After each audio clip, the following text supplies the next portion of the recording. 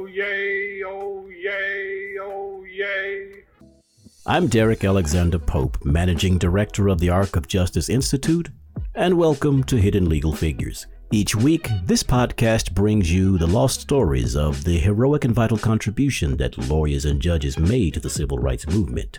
This week, on the last episode of our first season, we travel to Memphis, Tennessee, to have a conversation with W.J. Michael Mike Cody, one of the four lawyers to represent Dr. Martin Luther King Jr. on what would become a fateful day in American history. He had been in Memphis a number of times, making speeches, trying to generate help. And as a matter of fact, he had actually, I think, been in Memphis maybe a little bit before the sanitation strike started, his group trying to recruit people for what they called the Poor People's March, which was going to happen in the summer of 1968 in Washington, D.C. The civil rights movement didn't start in Montgomery, and it didn't end with Dr. King's death. That was just a stage of it. It's different now, but it's every bit as important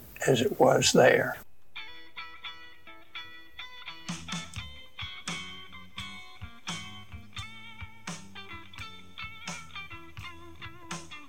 Memphis, Tennessee, home of Beale Street, barbecue, and the blues.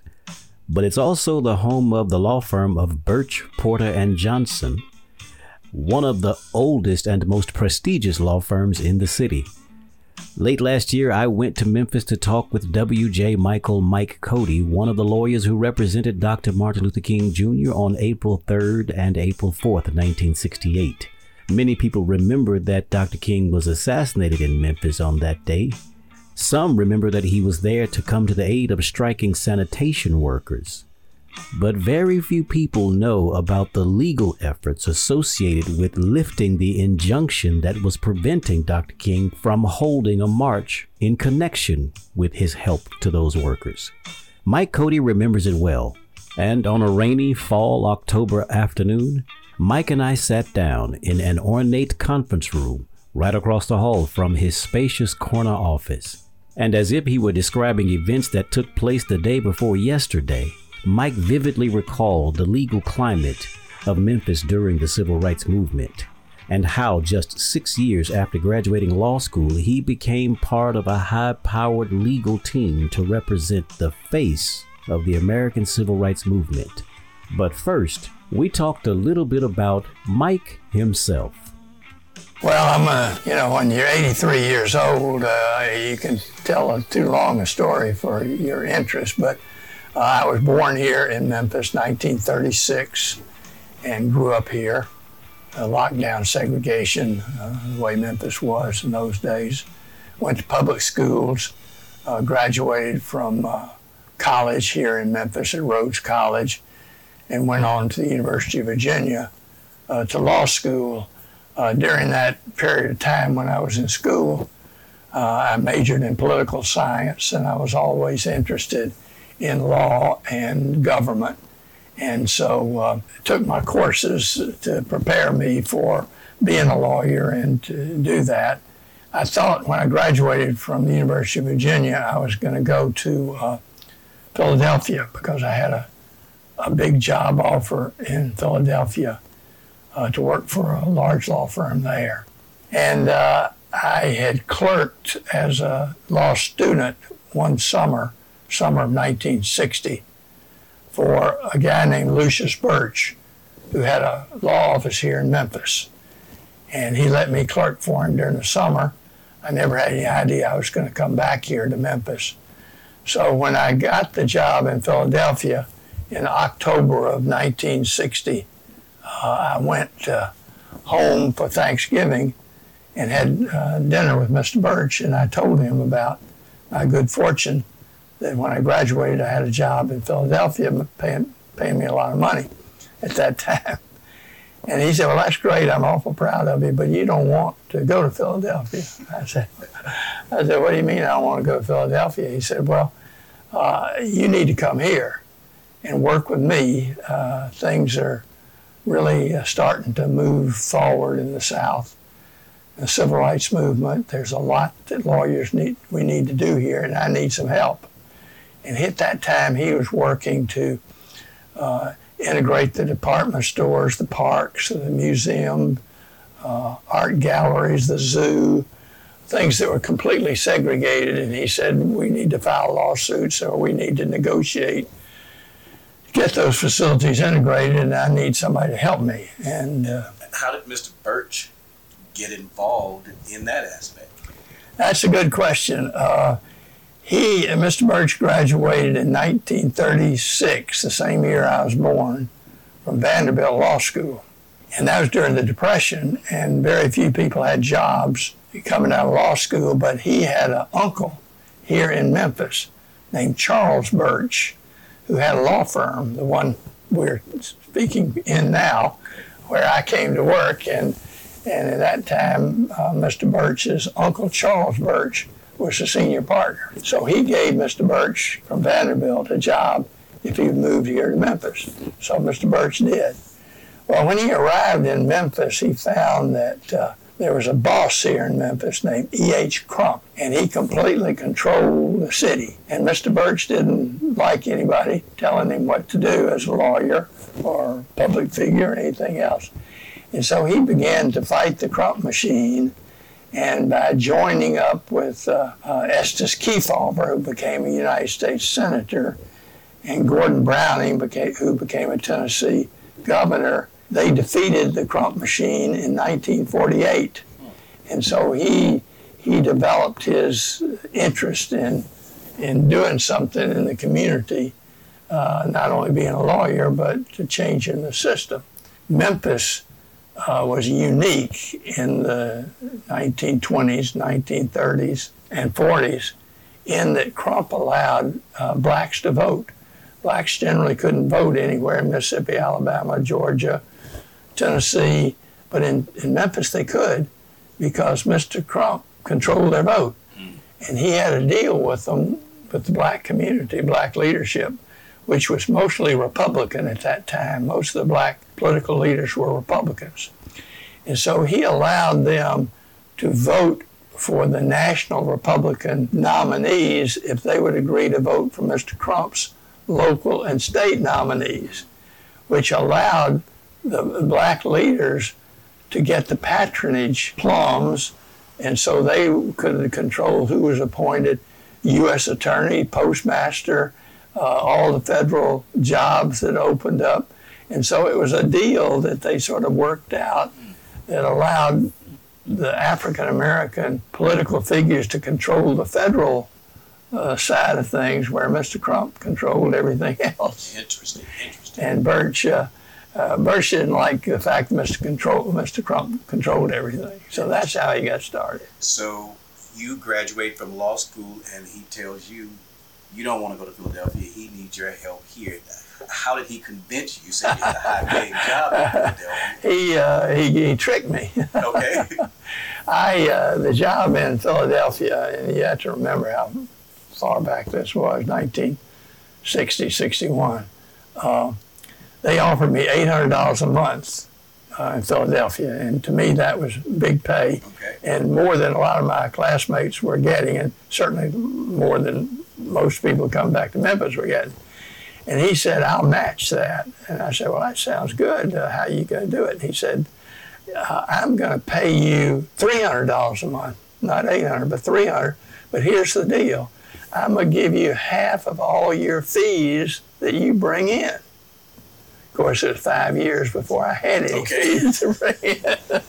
So he got me to work for $300 a month. But I never was sorry. I mean, he was a marvelous individual, and trained me and allowed me. He sort of protected me. I could do my law work representing insurance companies and the railroad and handling divorces and automobile accidents, all the things we had to do, wills and things like that. I had to do that kind of work, but he protected me and allowed me to work in the community in civil rights. And I got involved with the ACLU. And without Mr. Birch kind of having my back, I'd never done that. If I was just in another law firm or by myself, I couldn't have made a living because people wouldn't send their business to me. But he was such a good lawyer, and they had to have him, that they tolerated his liberalism here in Memphis. What kind of cases were you working on when you were involved with the ACLU? Yeah. Well, there were all kinds of cases, of course.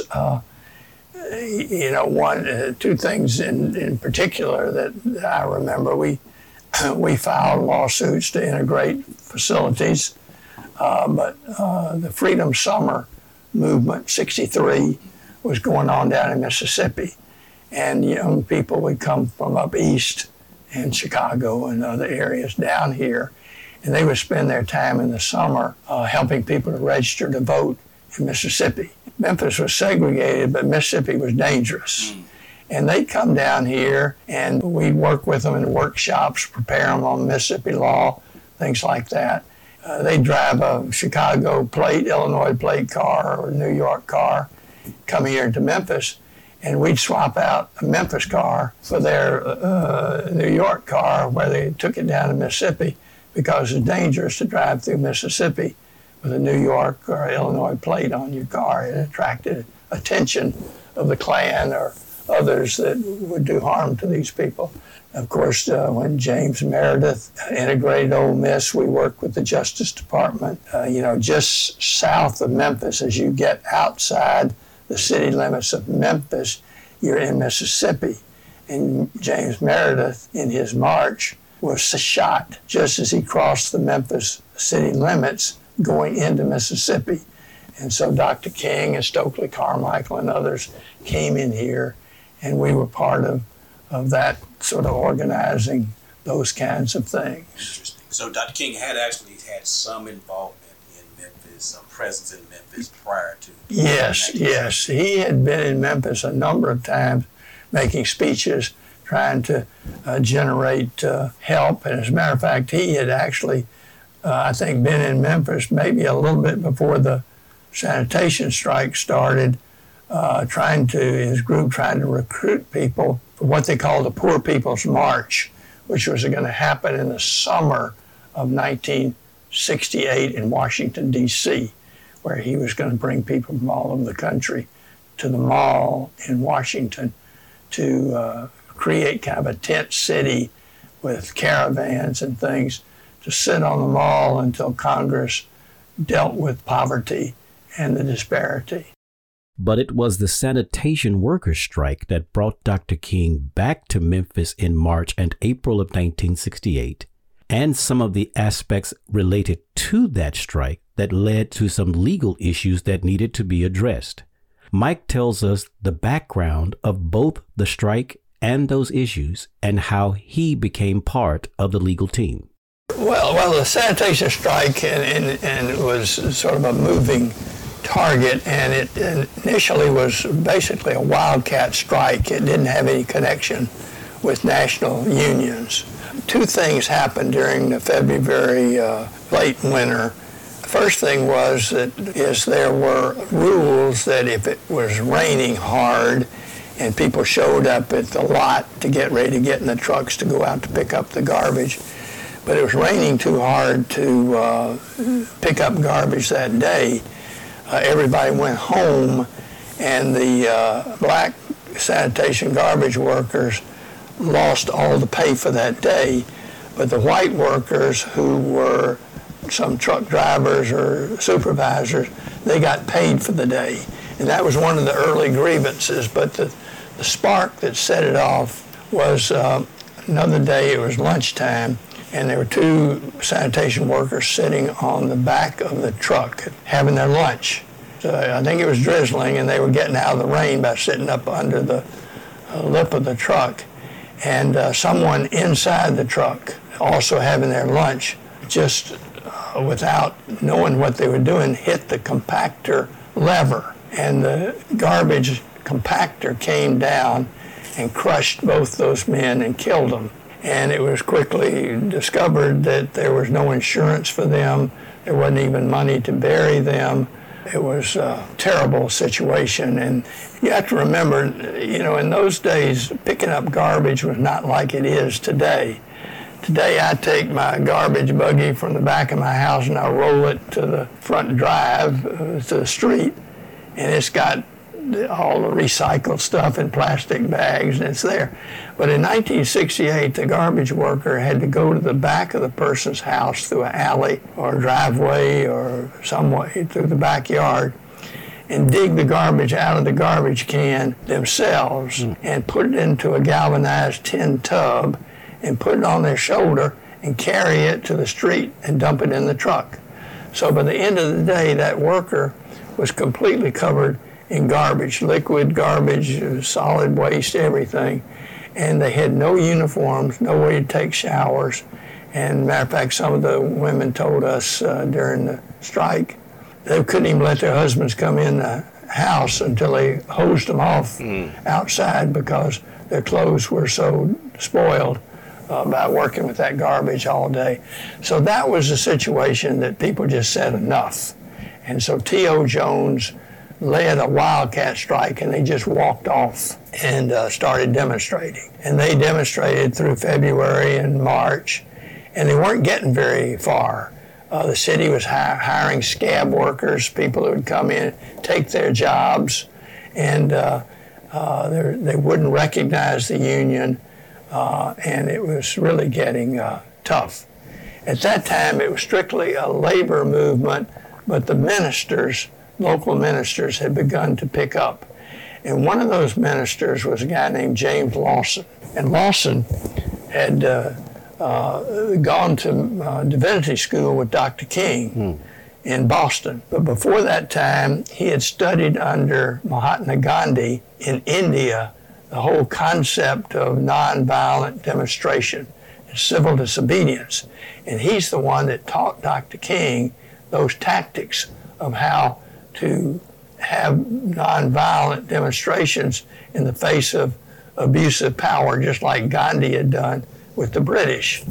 And so when the strike was going nowhere, Lawson called King in Atlanta and said, Dr. King, I need you to come here and lead a march because we're going nowhere.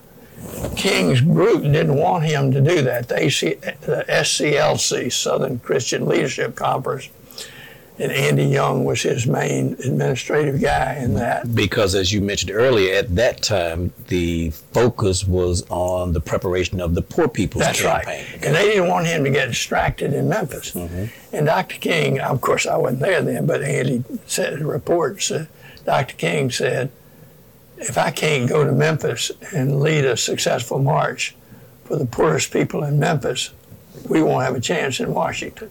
In April 2018, the University of Memphis School of Law held a program to commemorate the 50th anniversary of the assassination of Dr. King. Andy Young took part in that program, and he shares the same thought that Mike is talking about here. I didn't want Dr. King to come here in the first place. Not because we didn't want to be with the garbage workers, but he had convinced us that we had to have this Poor People's Campaign. And that meant we had to go to Washington with 3,000 people from all over the South and North, organizing the poor, and knowing that the Congress adjourned in July, around the 4th of July, how were we going to get people to Washington? And he turned his back on us, refused to listen to us. There was 1,000 reasons why he should have had a good night's sleep and slept late and gone on to Washington. And at midnight, he said, no, I'm going to catch the 6 o'clock plane to Memphis. I can't separate Martin Luther King's awareness of the imminence of death and his determination to come here rather than to be in New York or Washington where he was scheduled to be. So he said, we're going. But the problem was he didn't organize that first march that was in March of 1968, not the one in April where he came back to, but the one in March. He arrived from the airport. They just put him in the front of the march. They walked off, and he hadn't prepared it. His people hadn't prepared it.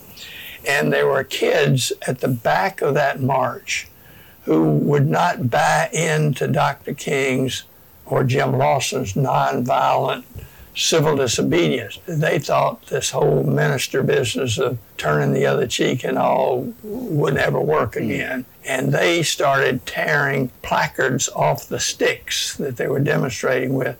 As it got up toward Beale Street and Main Street, they began to break windows out in the shops. And people began to loot.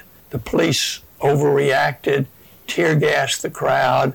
People started running around stealing merchandise, and the police came down with billy clubs and gas, and people were killed. And so they took Dr. King quickly back to what was the Rivermont Hotel, which was the closest where he'd be safe. And when he got back to the hotel, he called a press conference, and he said, I'm coming back to Memphis, and I'm going to organize the march myself, and we're going to do it safely. And it's going to be nonviolent, and we're going to be successful. Well, of course, when he said that, the city of Memphis and their city attorney went to federal court, and they said, Judge, King's coming back here to do another march. You know what just happened?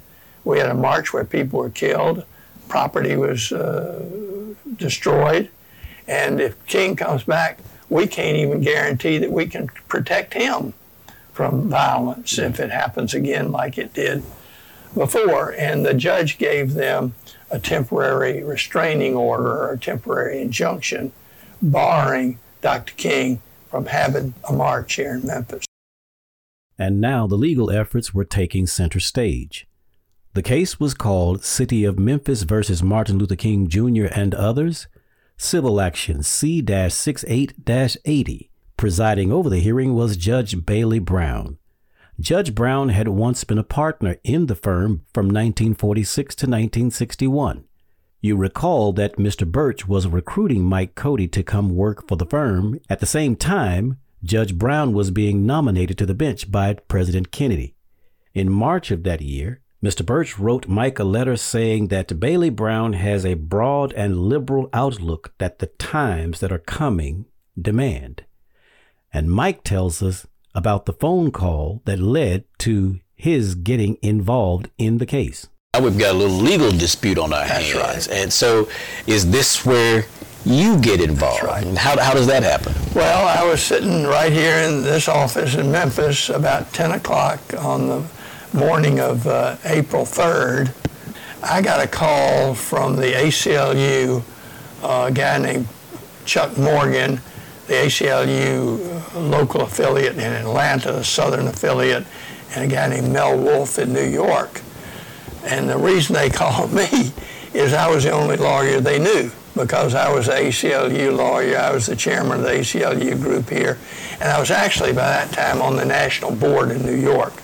So they called me because I was the only one they knew, and asked me if our firm would represent Dr. King. And I said, sure. But then I realized that, wait a minute, I'm just 5 or 6 years out of law school, and Dr. King needs a heavyweight, and I'm a lightweight. But this guy who had brought me to Memphis, instead of getting a big job in Philadelphia, he was right across the hall. So I walked across the hall and told Mr. Birch that Dr. King wanted us to represent him to get the injunction lifted, and I would help him do that.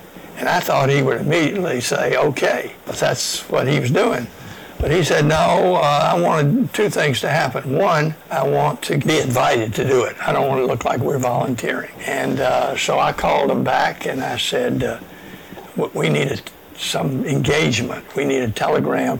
We're not going to charge any money to do it, but we need to be asked to do it. And so they sent a telegram.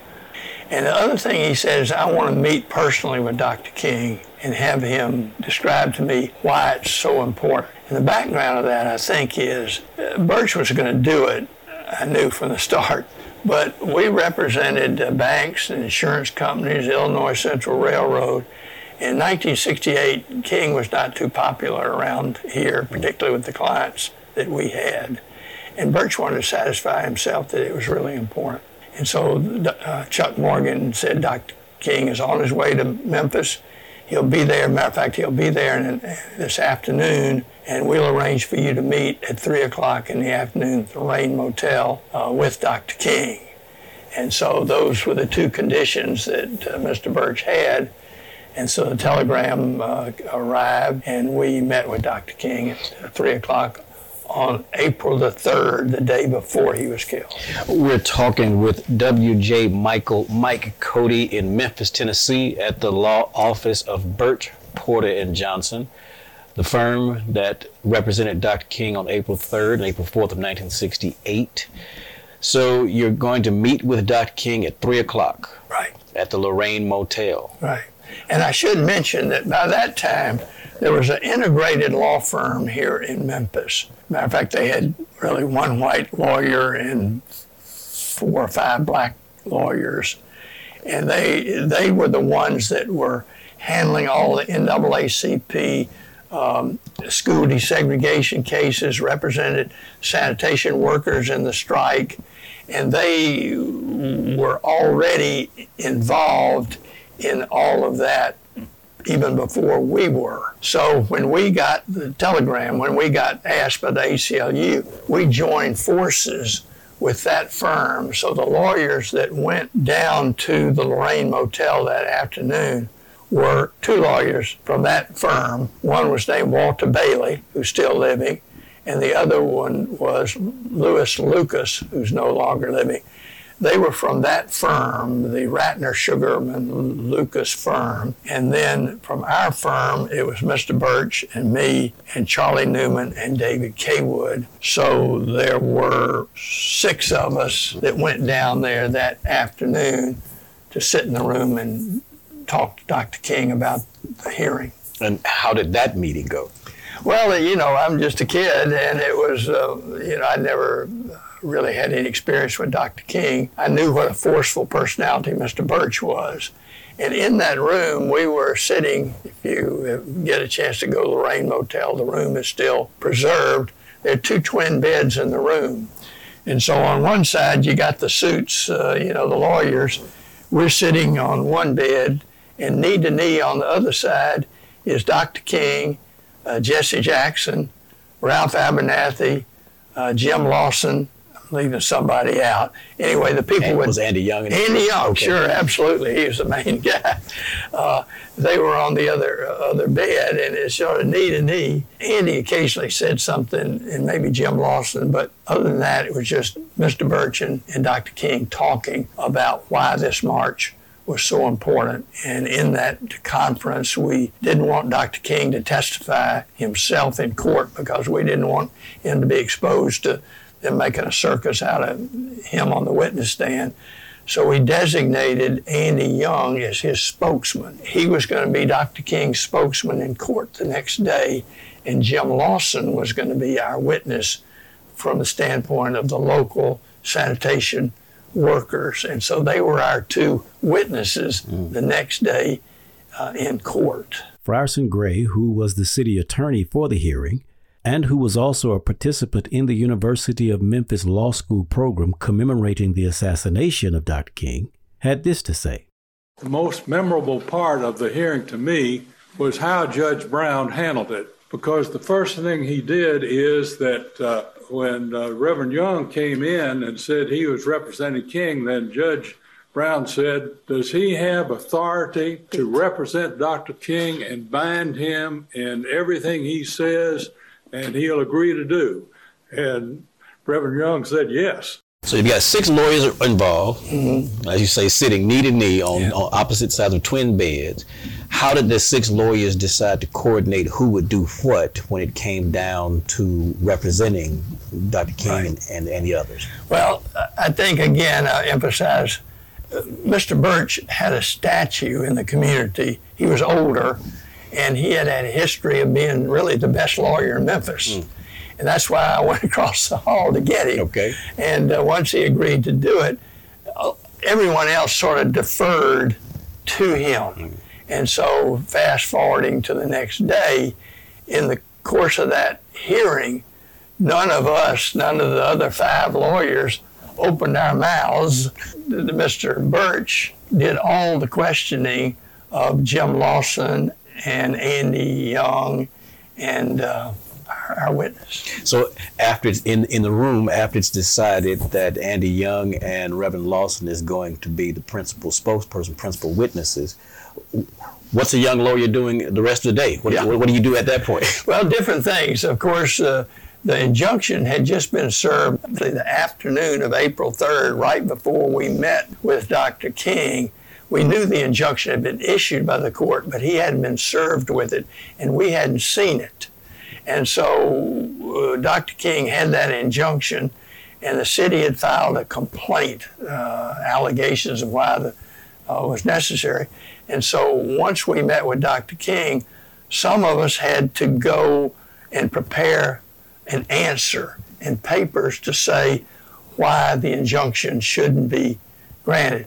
So Mr. Birch and the other lawyers came back here to our office and literally worked most of the night preparing the papers to file in court the morning of April the 4th, so the matter would be at legal issue there and all the paperwork would have been done. One of my jobs was to talk with Andy Young and Jim Lawson about what their questions were going to be. And we talked a lot of that in the meeting where everybody was there. But I was trying to sort of outline that a little bit more and prepare them as witnesses. And so for a while I stayed around down there, and frankly, I can't remember how long I was there, when I came back here, whether I even came back here. But the next memory I have is going down to the Mason Temple. And this would have been the evening of April the 3rd to hear Dr. King make that last speech. Now, whether I went down there with Andy or Jim Lawson, or whether I drove down there, I can't remember. But I remember going into the side door of the sanctuary, sitting on the pastor's riser there, whatever you call the stage, where the pulpit was, when Dr. King made that speech. And so, but historically, I think it's important to realize that when Dr. King was going to make that speech, he decided he wasn't going to go. He sent Ralph Abernathy down there, and Ralph Abernathy called back when he got there and saw the crowd. And he said, called back into the Rain Motel. He said, I'm not going to be able to make this, but you're going to have to come. So Dr. King went down there to make what was the last speech he would ever make. And he hadn't prepared to make it. He didn't have the first speech prepared. And he just went down there. Abernathy introduced him, and he made that speech. What do you remember most about the speech? Specifically, did Dr. King actually talk a little bit about the court action, the injunction, the work with lawyers? He did. He mentioned in the speech, told the crowd, well, first of all, he sort of talked a lot about the history of how they got there, how the movement had gotten there and how important it was to support the sanitation workers. And then he did mention, as you say, that the city has gotten an injunction to prevent us from marching. Reverend Stephan Ferguson from Atlanta gives us an impression of what Dr. King said that night about the injunction. The issue is injustice. The issue is the refusal of Memphis to be fair and honest in its dealing with its public servants, who happen to be sanitation workers. Now we're going to march again, and we've got to march again in order to put this issue where it's supposed to be. We have an injunction tomorrow, and we're going to court to fight this illegal, unconstitutional injunction. And we've got lawyers that are going to be in court the next day to fight that injunction. But I'm here to tell you that regardless of what happens in the courtroom, we're going on. We're going to be marching. Did that make you a little apprehensive? A little apprehensive because, you see, here was I'm backtracking here a little bit. Doc King said initially when they talked about the injunction that he didn't care because he had walked in the face of injunctions down in Alabama and Mississippi and Georgia before, but they were state court injunctions, chancellors or circuit court judges. And what happened here, this was a federal court injunction. And he had never snubbed his nose and marched in the face of a federal court injunction. And that's why we were called, because the ACLU and the NAACP as well, but mainly the ACLU, they did not want Dr. King to march in opposition to a federal injunction, because that federal injunction, just like in all the earlier days, had been the protective device where a judge in Alabama, Georgia, Mississippi issued an injunction saying that you had to desegregate the schools, the transportation. The federal courts were protecting us, and ACLU did not want Dr. King to march in opposition to that, even though Dr. King threatened to do it. And so that's why we wanted to get it lifted in court on the morning of April the 4th. Andy Young shares his thoughts on the importance of the injunction. There was always this tension of how we would deal with the courts. The whole injunction business had been a problem of ours all the way back. We normally did not obey state court injunctions. We didn't obey state court injunctions, and we found that when we were going into the federal courts, if we went to Republican judges, appointed judges, we got treated better than if we went to Democratic repeated judges. Now, the reason for that was that there were no white Republicans. So the old black and tan Republican Party nominated almost all of the Fifth Circuit. We never lost a case in an Eisenhower appointed judge. We would not break a federal court injunction. And so that's why the court case here was so important to us. Of course, it's a little bit of speculation, but what do you think would have happened if the federal court had let the injunction remain and Dr. King, of course, not having been assassinated the next day, and went ahead and defied that court order? What do you think would have been the relationship between lawyers and the movement at that particular moment? Well, it's hard to speculate because we never got to that point. I think our fear, and this is the transcript. It's a wonderful transcript to read, and it's available in the federal courts and at the Library of Congress. It's a long transcript which has a verbatim report of what the police said would happen in the city, and then what Andy Young and Jim Lawson said would happen if Dr. King led the march, and what would happen if he didn't lead the march, which is the question you're answering. And what we represented to the court and what we were afraid of, and I think what allowed us to get the injunction lifted, was the fact that we convinced not only the court, but really the city by the end of it, is if Dr. King leads this march, it's going to be planned. We've got a way to handle it like it's been done before. There's a federal judge, Johnson, down in Alabama, who we used an injunction that he had, which I won't go all the details, but we used it to show that it would only be 5 marchers abreast. There'd be no sticks on the signs. You'd have constant distance at the side of the march before there and the end of the street, the curb, where the police could do. You would have constant communication with the police. The police would be allowed along the march route. You would have marshals wearing armbands to monitor people in the march, all along the march from start to finish. And we argued that that would be a better chance of a safe march. That if you don't allow Dr. King and he's in federal custody, the marshals arrest him there for showing up to violate the injunction.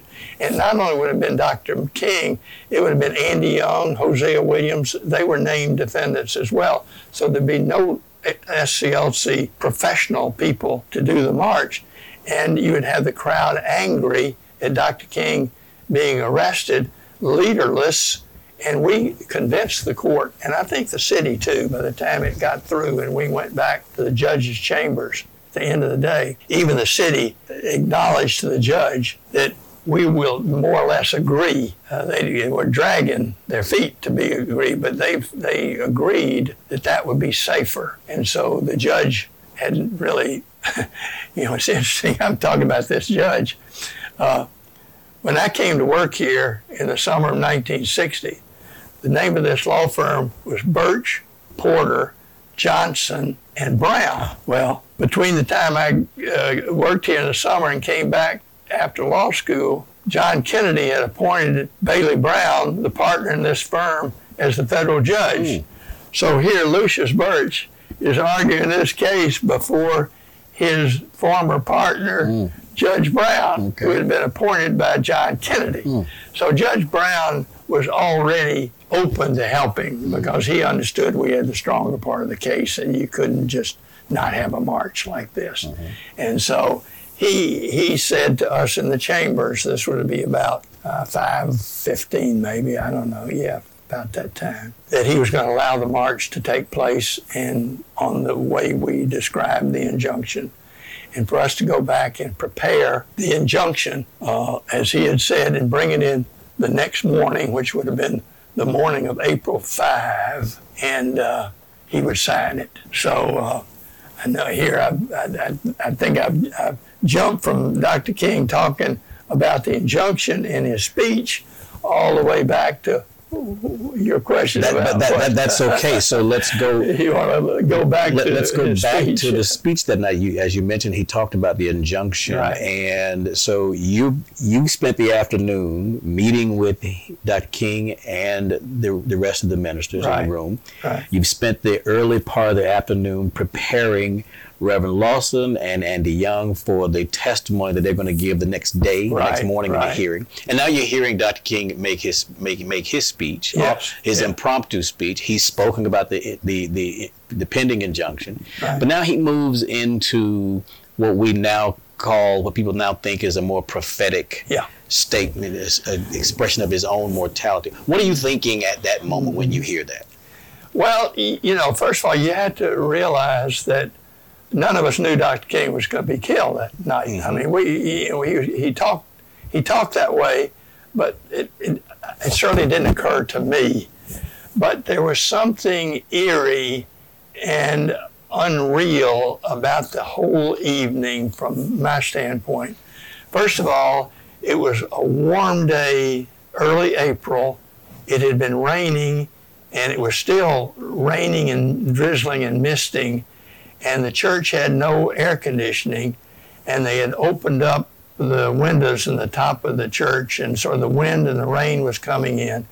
And tornadoes had been approaching Memphis through Arkansas into West Tennessee, and actually a lot of tornado damage across the river in Arkansas.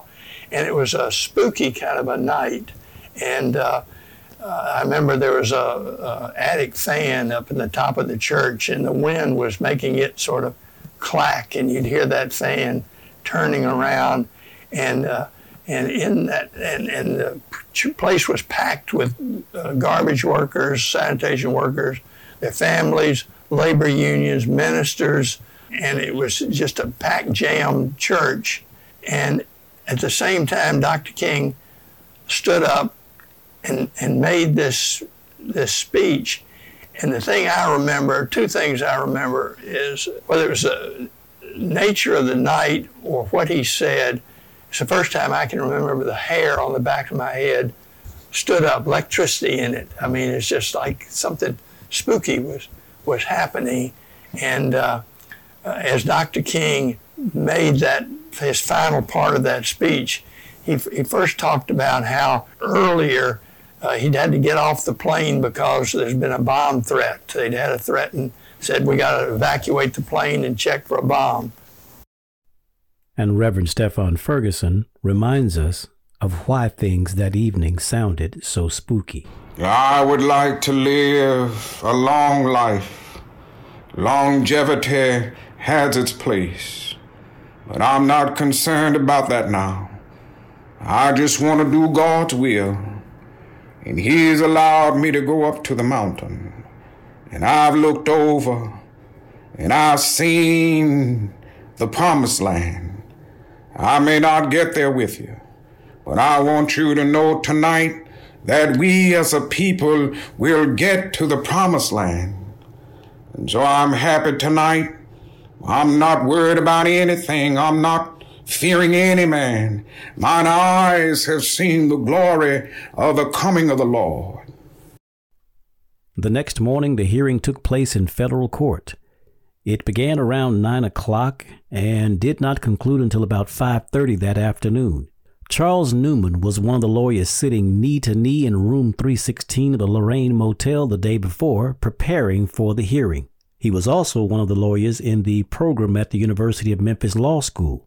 Here's what he had to say about the hearing and its outcome. We had strong law.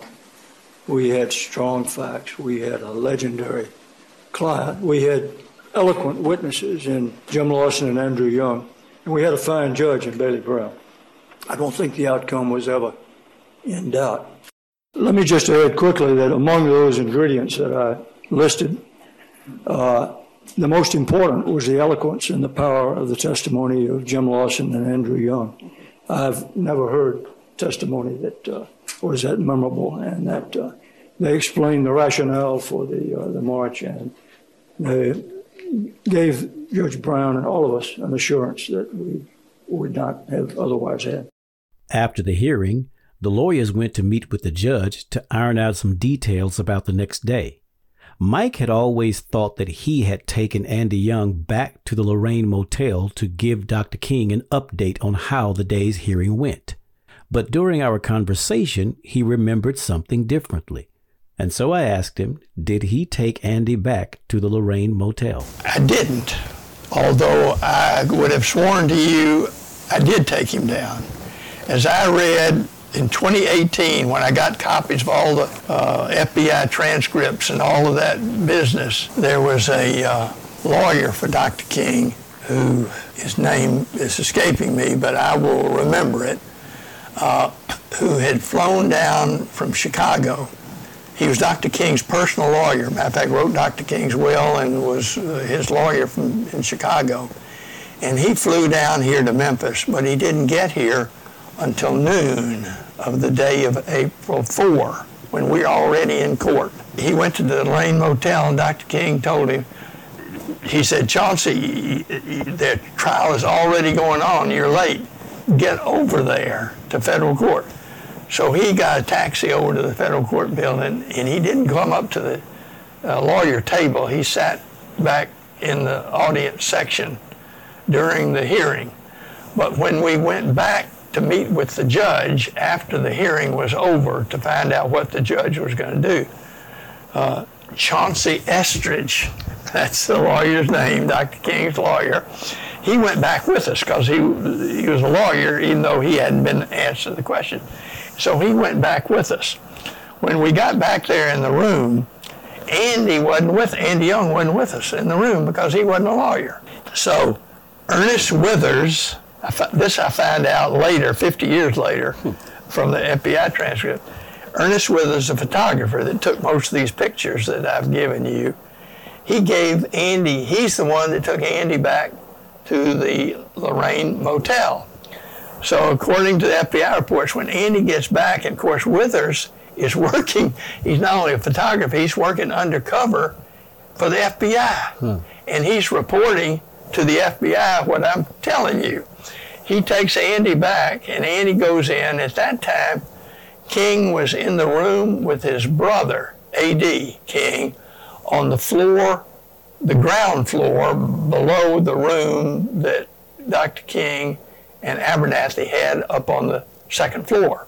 So they go in there, and Dr. King says to Andy, he says, well, Andy, what happened? Why hadn't you called us? Why you been so long? He said, well, Andy tells me, I think it went very well, but the judge is still considering it. I think he's going to allow the injunction, but the lawyers are still meeting with him. So obviously I did not take Andy back because he's already there. The person that I do take back is Chauncey Estridge, because he had a taxi to the court. We walked back here. We got my car, and I drove him back there and dropped him off. And he arrives there about 5, according to the FBI, he arrives about 5:35 or 5:40, and King and Andy and the rest of them are watching the Walter Cronkite national program on television, which is talking about the hearing and the sanitation strike. And so Chauncey comes in, and that's the first time about 5:45 that King knows that, and Andy knows that the injunction has been lifted, because Chauncey tells them. Now, at that time, I'm then on my way home. I'm driving home 5 or 6 miles. And King then, that's 5:45-ish, he goes upstairs to get ready to go to dinner. And he and Abernathy have the room upstairs. And so he walks out 10 minutes after that to the balcony. And Billy Kyle, where he's going to Billy Kyle's house for dinner, was out there on the balcony. Andy Young was down still on the first floor where King had left in the parking lot. Jesse Jackson, them all on the first floor.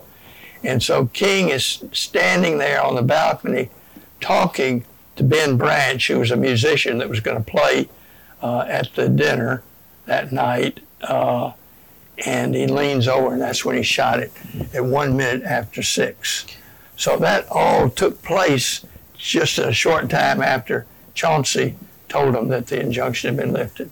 So the hearing on the 4th begins at about, 10 o'clock in the morning? 9:30. 9:30. And you said it goes all the way through around about 4 or 5 o'clock? 5 o'clock-ish, yeah. And then we go into 4:30, 5 o'clock, we go in the judge's chambers, and he announces to the lawyers, I'm going to allow the march, go prepare the papers. And as you mentioned, he was going to be prepared to sign that order the next day? Next morning, the morning of April 5.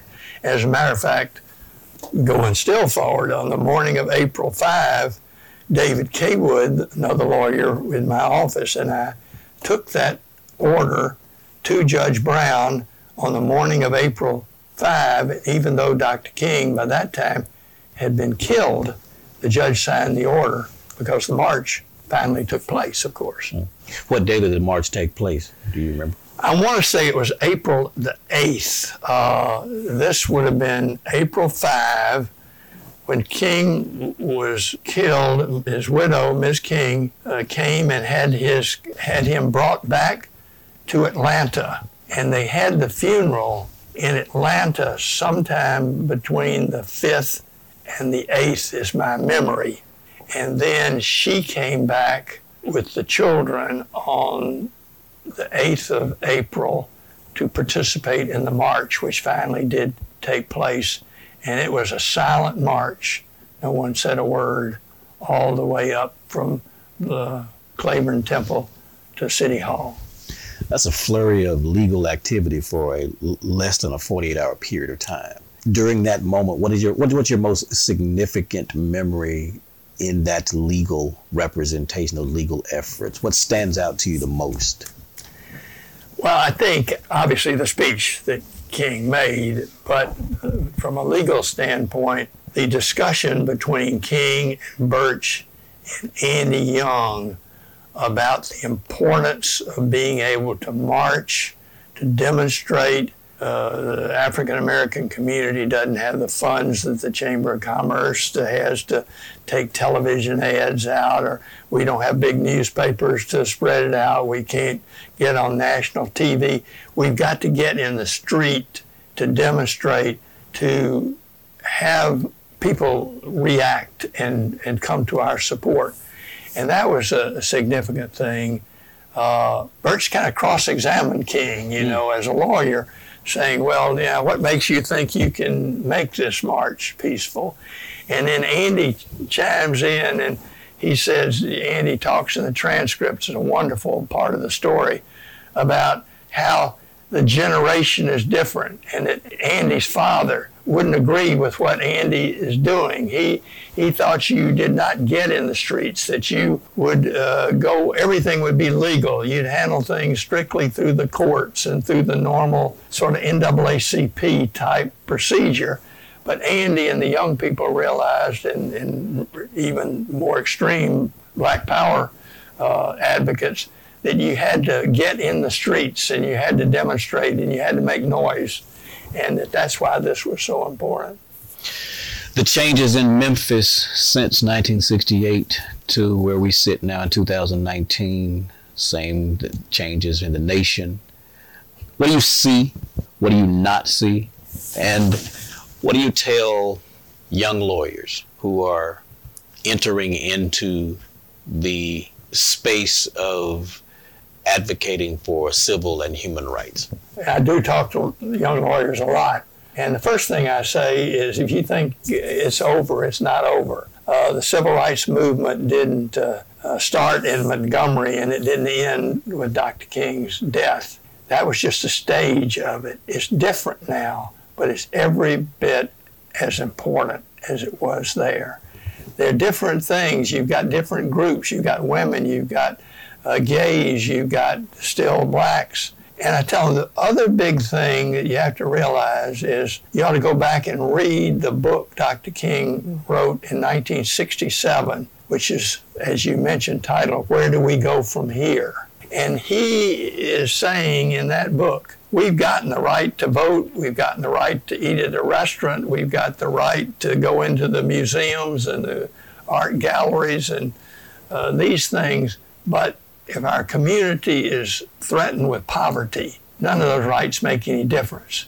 And what King was doing in 1968, opposing the Vietnam War because it was taking all the resources away from the urban communities into the war. And he was moving his whole campaign to things like poverty. And that's where it is today, it seems to me. And I think that's what Dr. King would come back to Memphis and say, nothing's changed, guys. We've got just the same disparity between the black and white community in terms of economics.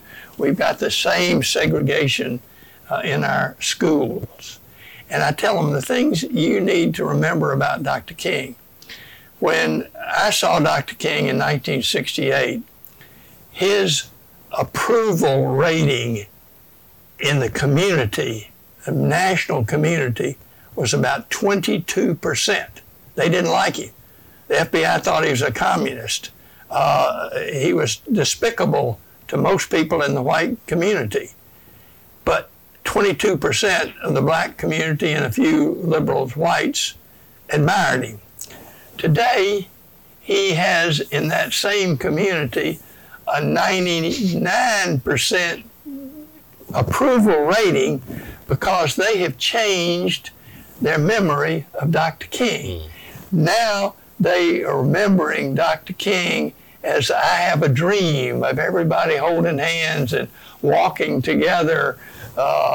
Everything is fine and good. If Dr. King came back today to Memphis, Tennessee in 2019 and said the same things that he was saying in 1968, his approval rating would drop from 90% back to 25% or 30%. And so what they're doing is they think that you can just get along with the image of Dr. King and the civil rights movement as it was and not how it would be if Dr. King was leading that civil rights movement today. Mike, this has been incredible. Thank you so very much. We do appreciate you joining us on Hidden Legal Figures. You said an hour. I'm sure I've talked for an hour and a half, but you can cut it out. I don't think our listeners are going to complain at all. Well, I enjoyed it, and then it's my watch says 12:15, which means it's 1:15 for you. And so if you want to go around, let me buy you lunch. All right, excellent. Thank you. W.J. Michael Mike Cody, a hidden legal figure that changed America. Turn me around, turn me around, turn me around. Ain't gonna let nobody turn me around. I just on walking, keep on talking, marching on a freedom. In partnership with the National Center for Civil and Human Rights, the Arc of Justice Institute is developing a traveling exhibit to recognize the heroic and vital contributions lawyers and judges made to the civil rights movement. Under the Color of Law will premiere in 2021. To learn more, visit www.onthearc.net.